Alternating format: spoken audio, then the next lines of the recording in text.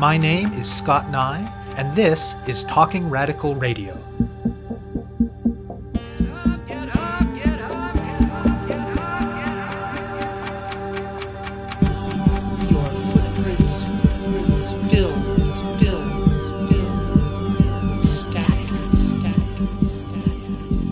Hello and welcome to Talking Radical Radio, where we bring you grassroots voices from across Canada.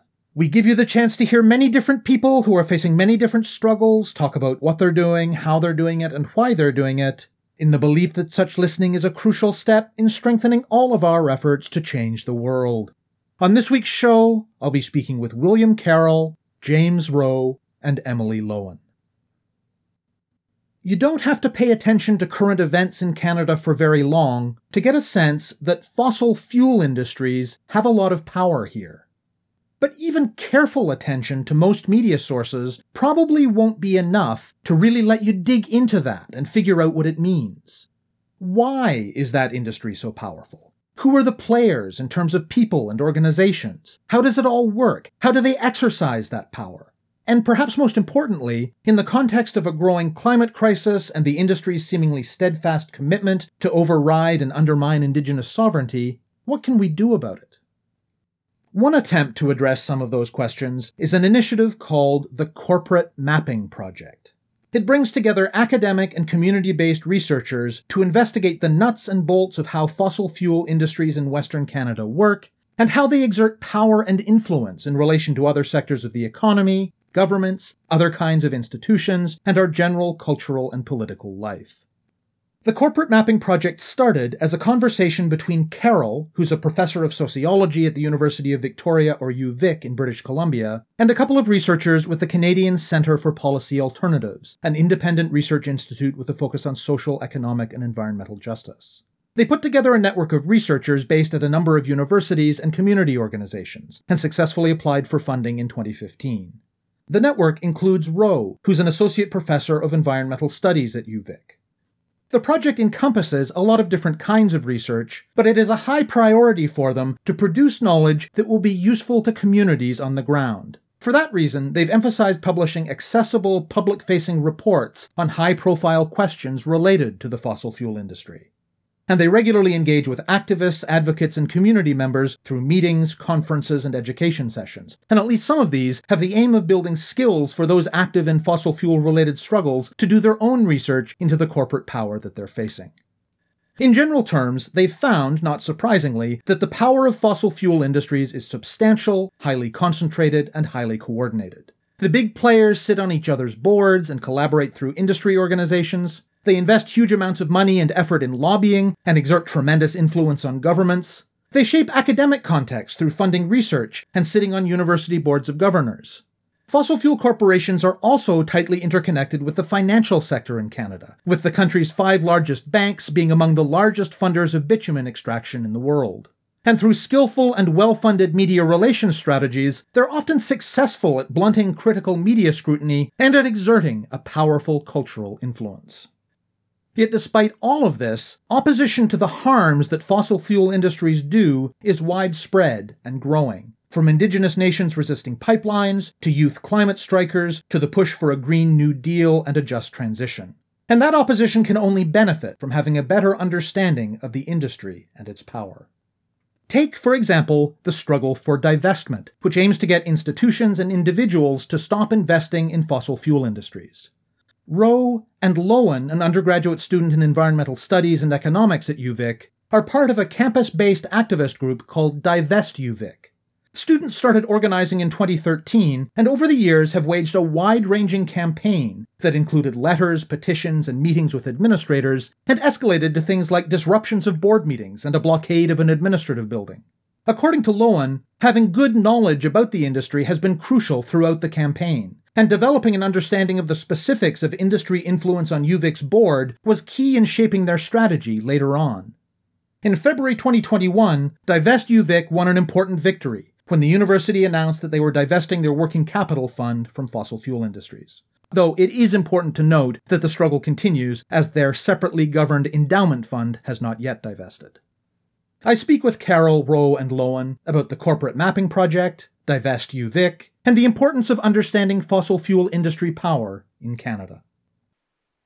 I'm Bill Carroll. I'm a professor of sociology at the University of Victoria, and I'm the co-director of the Corporate Mapping Project. It's a 6 or 7 year partnership that involves university-based researchers and community-based researchers and activists in really shining a bright light on the fossil fuel industry, particularly in Canada, highlighting the ways in which corporate power is organized and exercised. My name is James Rowe. I'm an associate professor of environmental studies at the University of Victoria and work on the corporate mapping project with Bill, and have also been an organizer for faculty working with students on the divestment campaign at UVic. My name is Emily Lowen. I use she and her pronouns. I'm the lead organizer for Divest UVic, and I'm the director of campaigns for the UVic Student Society. How did the corporate mapping project come together, and what has it involved? We started to think about it in the fall of 2013. The thinking process involved Seth Klein and Shannon Daub from the Canadian Centre for Policy Alternatives BC office, and myself. We had a number of email discussions trying to envision a project of this kind that would really, as I say, shine light on the problem of corporate power, particularly with regard to the fossil fuel industry in Canada. And I had done a lot of work on the social organization of corporate power throughout my career. So I guess it was quite a good fit from the start. And so we started developing a network, including James and other people at UVic, and reaching out beyond UVic. And we developed a proposal. It's a fairly long process of applying for this kind of grant. So we didn't start up until really the summer of 2015. As I say, we assembled a network of university-based researchers, but a lot of people with social movement involvement and, in fact, really based in communities and grassroots struggles of various kinds, including Indigenous struggles and obviously environmentalism, but also the labor movement. We wanted to design a project that would really connect with communities and movements in creative and productive ways and bring people to the table for discussion. So a lot of our work has been really community engagement, if you like. But we've also had a really robust research agenda. What we decided from the start really was to think in terms of several streams of activity. One research stream was really looking at how economic power is organized in and around the fossil fuel sector. So we would look at different aspects of corporate power. For example, the way that corporate directors sit on each other's boards and thereby constitute an elite network of top-level capitalists, basically, who on the one hand are competing for market share, but also are cooperating in forming a kind of corporate community and developing a sense of their own general interest, for example, in profitable accumulation in this industry in Canada. But also looking at on-the-ground economic organization of the industry in terms of how the big players actually operate and extract carbon from the earth, and the whole analysis of commodity chains in which the resource is moved to refining or final consumption, and pipelines. Of course, that got us into looking at the contentious politics around pipelines and the flashpoints of protest and attempting to block fossil capital at key strategic locations. So that was one really important research stream connecting into various kinds of activities, including political protest and resistance and so on. But then we also wanted to look at how that corporate power reaches into political and cultural life in various ways, whether through lobbying, through mass media advertising and social media, through funding relationships and foundations, that kind of thing, through revolving doors between the private sector and the public sector. So we've done a lot of research trying to map out those kinds of hegemonic power relations reaching into civil and political life. The final stream for us was to really build capacity for citizen monitoring of corporate power and influence. We've been really trying to develop an online presence, and of course our studies are all available for free online at corporatemapping.ca. And we've done a lot of workshops and various kinds of community engagement, trying to help build really the movement for an alternative energy system, what we might call energy democracy. I should say that we're looking not just at the economic organization of the fossil fuel sector, but at the enablers of that sector. And of course, the financial sector is a really important enabler. I mean, this industry wouldn't exist without the massive support from various financial institutions and institutional investors. What can you say in a big picture, broad strokes way about the corporate power of fossil fuel industries in Canada and how it works? Looking first at the organization of economic power, it's very tightly organized at the top. Of course, we live in an era of highly concentrated corporate capitalism, so the big players are really big and they really do dominate, including in this industry. And they dominate in various ways, not just in terms of the sheer economics of how big they are, but in terms of the way that the big players are also the major lobbyists, for example. We've mapped the lobbying network, and the number of meetings that take place, both at the federal level and provincial levels, is quite remarkable. There's just an ongoing conversation between state managers and lobbyists for the oil and gas industry. So it's a very tightly knit network. It's based in Calgary in terms of the actual fossil fuel companies, and they sit on each other's boards to a remarkable extent. So the popular image of a competitive industry is, I think, belied by all of that. And then, as I say, there are many connections beyond the immediate economics of fossil fuel extraction. Certainly, the support of the 5 largest Canadian banks is really quite remarkable. In an international context, these are like the major funders of bitumen production, in particular in the world, along with JP Morgan Chase Bank out of New York. And then there's basically a kind of pipeline, if you like, of corporate influence into culture through media relations, through the way that news is framed. Usually it's framed in an industry-friendly way. Rarely are the really major problems of fossil capitalism unearthed by mainstream media. Part of our remit has been to work with alternative media to really spread the word in progressive communities and to develop this kind of critical analysis that's really evidence-based. We've also mapped out the elite networks of, for example, business activism and business leadership reaching into university boards of governors. The way that corporations are connected into the funding of various research centers in universities that are, in effect, producing knowledge for the fossil fuel sector. And then there's the political influence I mentioned earlier in terms of lobbying relations, but also regulatory capture. For example, the BC climate plan that was hatched 3-4 years ago now under the Liberals, the BC Liberals, very right-wing neoliberal party. It was actually hatched in Calgary in the boardroom of the Canadian Association of Petroleum Producers. We, through Freedom of Information requests, were able to out them, if you like, and quite a good piece of research was done by Shannon Dobb and her colleagues on this. So that's a particularly dramatic example, perhaps. But there's a lot of things like that go on behind the scenes. And I'm not a conspiracy theorist, I'm a sociologist. This might look like conspiracy theory, but what we're doing is mapping out the actual practices through which the corporate power of the fossil fuel industry is kept in place in this country. I just wanted to share a follow-up to what Bill said from a piece of research he did with colleagues that really clarified for me the organized power of the fossil fuel industry, which is that they are the largest lobbyist in the country. And from Bill's research, they found that between 2011 and 2018, there were 11,000 lobby visits between the industry and the government, averaging out to 7 visits a day. That just gives you a sense of who has the ear of our decision makers in Ottawa. And you said that not only is research important to the project, but so is engaging with people who are wrestling with these issues on the ground. What forms has that community engagement taken? We have been holding sessions trying to help build what we call a community of practice that connects academic researchers and community-based researchers and activists partly on the issue of monitoring corporate power and being able to actually research corporate power. One of our student researchers is leading our webinar series in how to actually research corporate power and how to map out these relationships of corporate power. So, trying to develop capacity in the community for monitoring, but also just spreading critical knowledge of how corporate power actually works and how this entrenched capitalist interest in a really key economic sector is holding back the kinds of changes that need to happen pretty rapidly, as we know.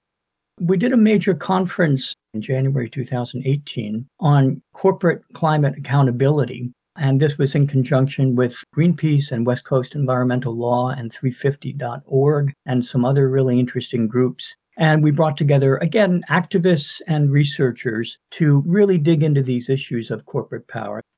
As I say, a lot of our research is really accessible. Some of it is more, academic kind of research published in refereed journals, but we try to make our research as accessible as possible. So again, the website, corporatemapping.ca, is a really good place to look for a lot of resources in terms of in-depth studies, as well as shorter commentaries that are taking up specific issues as they come up. And James, what have both your research activities and your more activist activities connected to the Corporate Mapping Project looked like at UVic?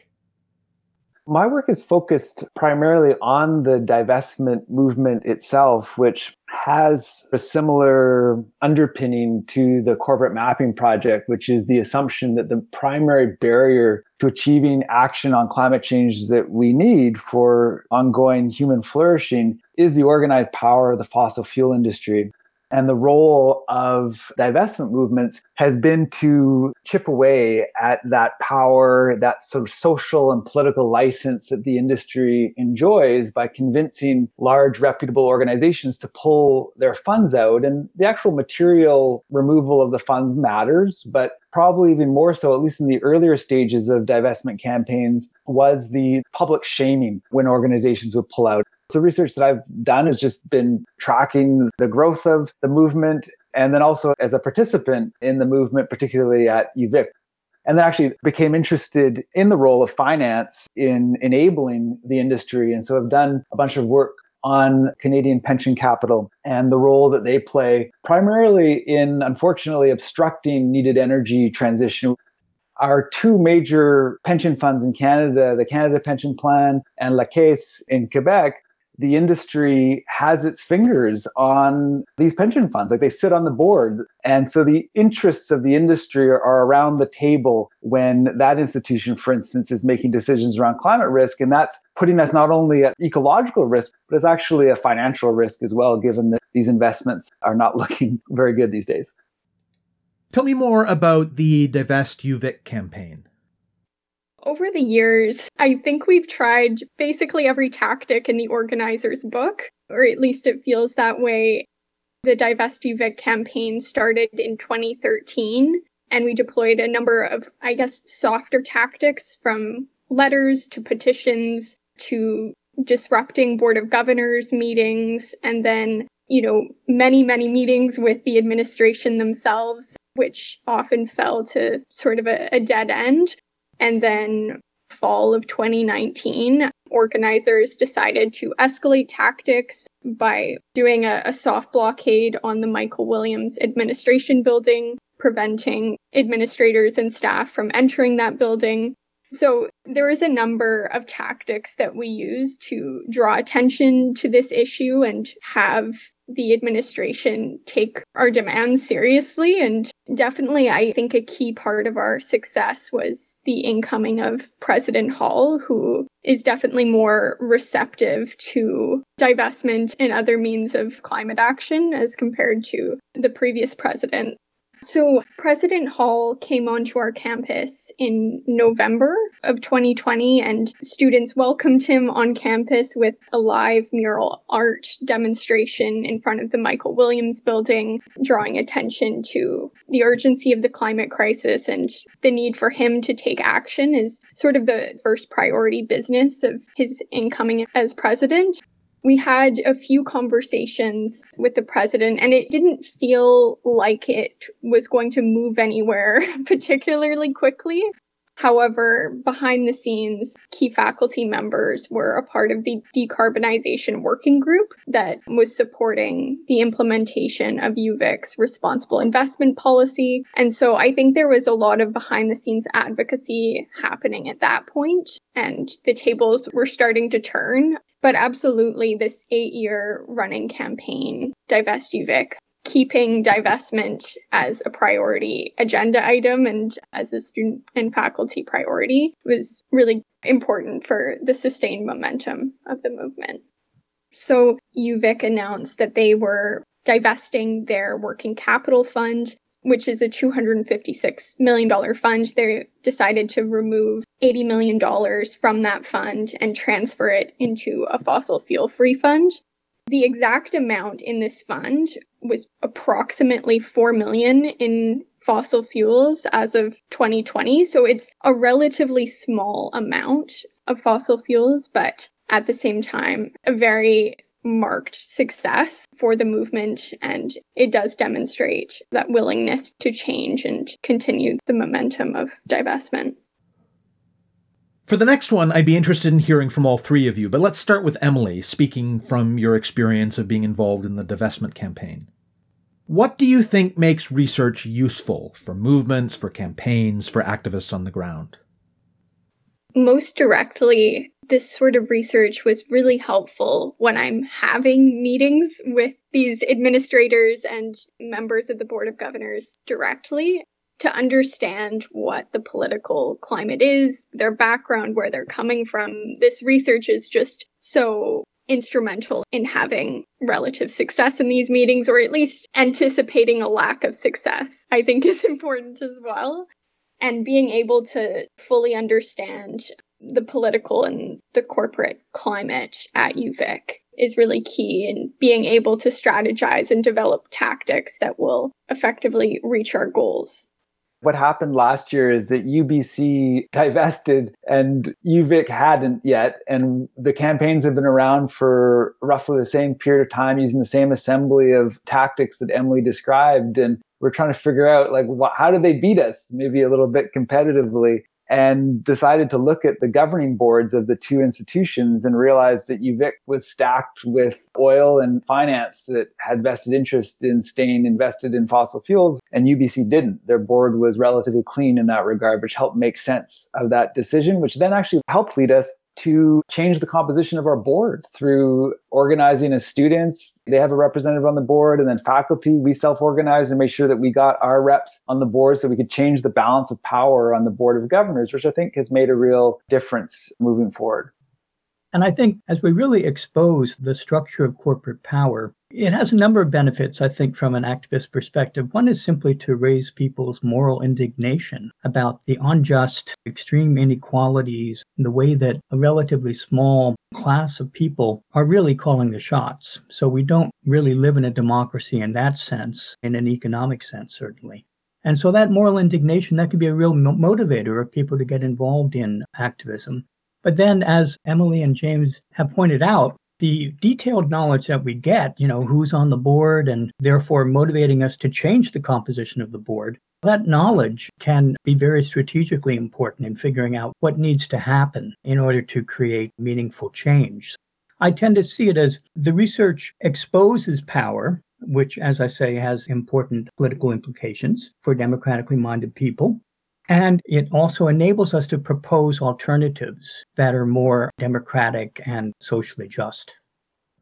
And as researchers, what kinds of things do you need to be doing to ensure that as you're asking and answering questions, that you're doing so in ways responsive to the needs of communities and movements and struggles on the ground?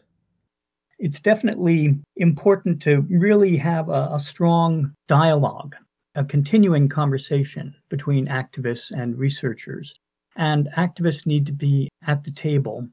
I'm a big fan of participatory action research, so that the commitment to activism and social change is built into the research program from the start. We've done that to some extent with the Corporate Mapping Project, but the project is very diverse. We have dozens of research projects that are ongoing. But that's the key, really, to build that kind of strong relationship of solidarity and information exchange so that we're learning from each other. Speaking specifically to some of the research that we've done on pension capital, it's extremely useful to be in partnership with an organization like the Canadian Centre for Policy Alternatives because, we've published with them as opposed to with an academic journal that's behind a paywall. And so that research is readily available. It can circulate broadly, and the CCPA has resources where they can help us write good op-eds and get those op-eds placed in newspapers so that we have a broader reach. And then it's because of that broader reach that some of this research has then led us to be in deeper dialogue with some of the movements doing work around pension capital. And since one of the first reports we put out came out, a whole organization has formed, a network, I should say, where folks in academic institutions such as myself, and then those in NGOs who are working and targeting organizations like the Canada Pension Plan are now in ongoing dialogue so that we can support each other in our various efforts. And so there's wonderful ways that this project has been very supportive of movements. What's coming up for the Corporate Mapping Project and for Divest UVic? The Corporate Mapping Project, we've got in May, our third Summer Institute is going to be online this time, of course. But this third one will again bring together graduate students and upper-level undergraduate students from across Canada, along with team members from the Corporate Mapping Project and allies from social movements in the community. It runs as a graduate level course, but it's a lot more than that. It's very interactive, and we try to pull all of the knowledge that we've developed and, knowledge from academic literature and movement literature into a kind of rich experience for the students. Then in June, we're planning a conference that will be online and will be very much oriented toward activism and looking toward alternatives to fossil capitalism. And we have a book coming out, which is called Regime of Obstruction, and it will be launched, I think, in April, maybe May. As we mentioned, the UVic Board of Governors has divested their working capital fund from fossil fuels. However, the UVic Foundation still has approximately $40 million in the endowment that's directly invested in fossil fuels. So definitely this next step and getting full divestment across UVic's endowments is going to be the next focus for the campaign. We will also be pushing for divestment campaigns across Canada. We're working in collaboration with the Divest Canada Coalition, which has about 30 different divestment campaigns across Canada. So being able to share the lessons learned from this 8-year campaign, I think will be really valuable for these other activist networks across Canada in their work. You have been listening to my interview with Bill Carroll, James Rowe, and Emily Lowen. To learn more about the Corporate Mapping Project, go to corporatemapping.ca, and to learn more about Divest UVic, go to divestuvic.com. To find out more about Talking Radical Radio, the guests, the theme music, and the ways that you can listen, go to talkingradical.ca and click on the link for the radio show.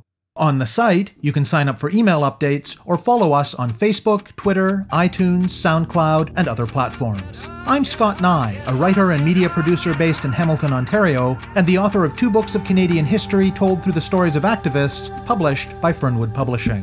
Thank you very much for listening, and I hope you tune in again next week.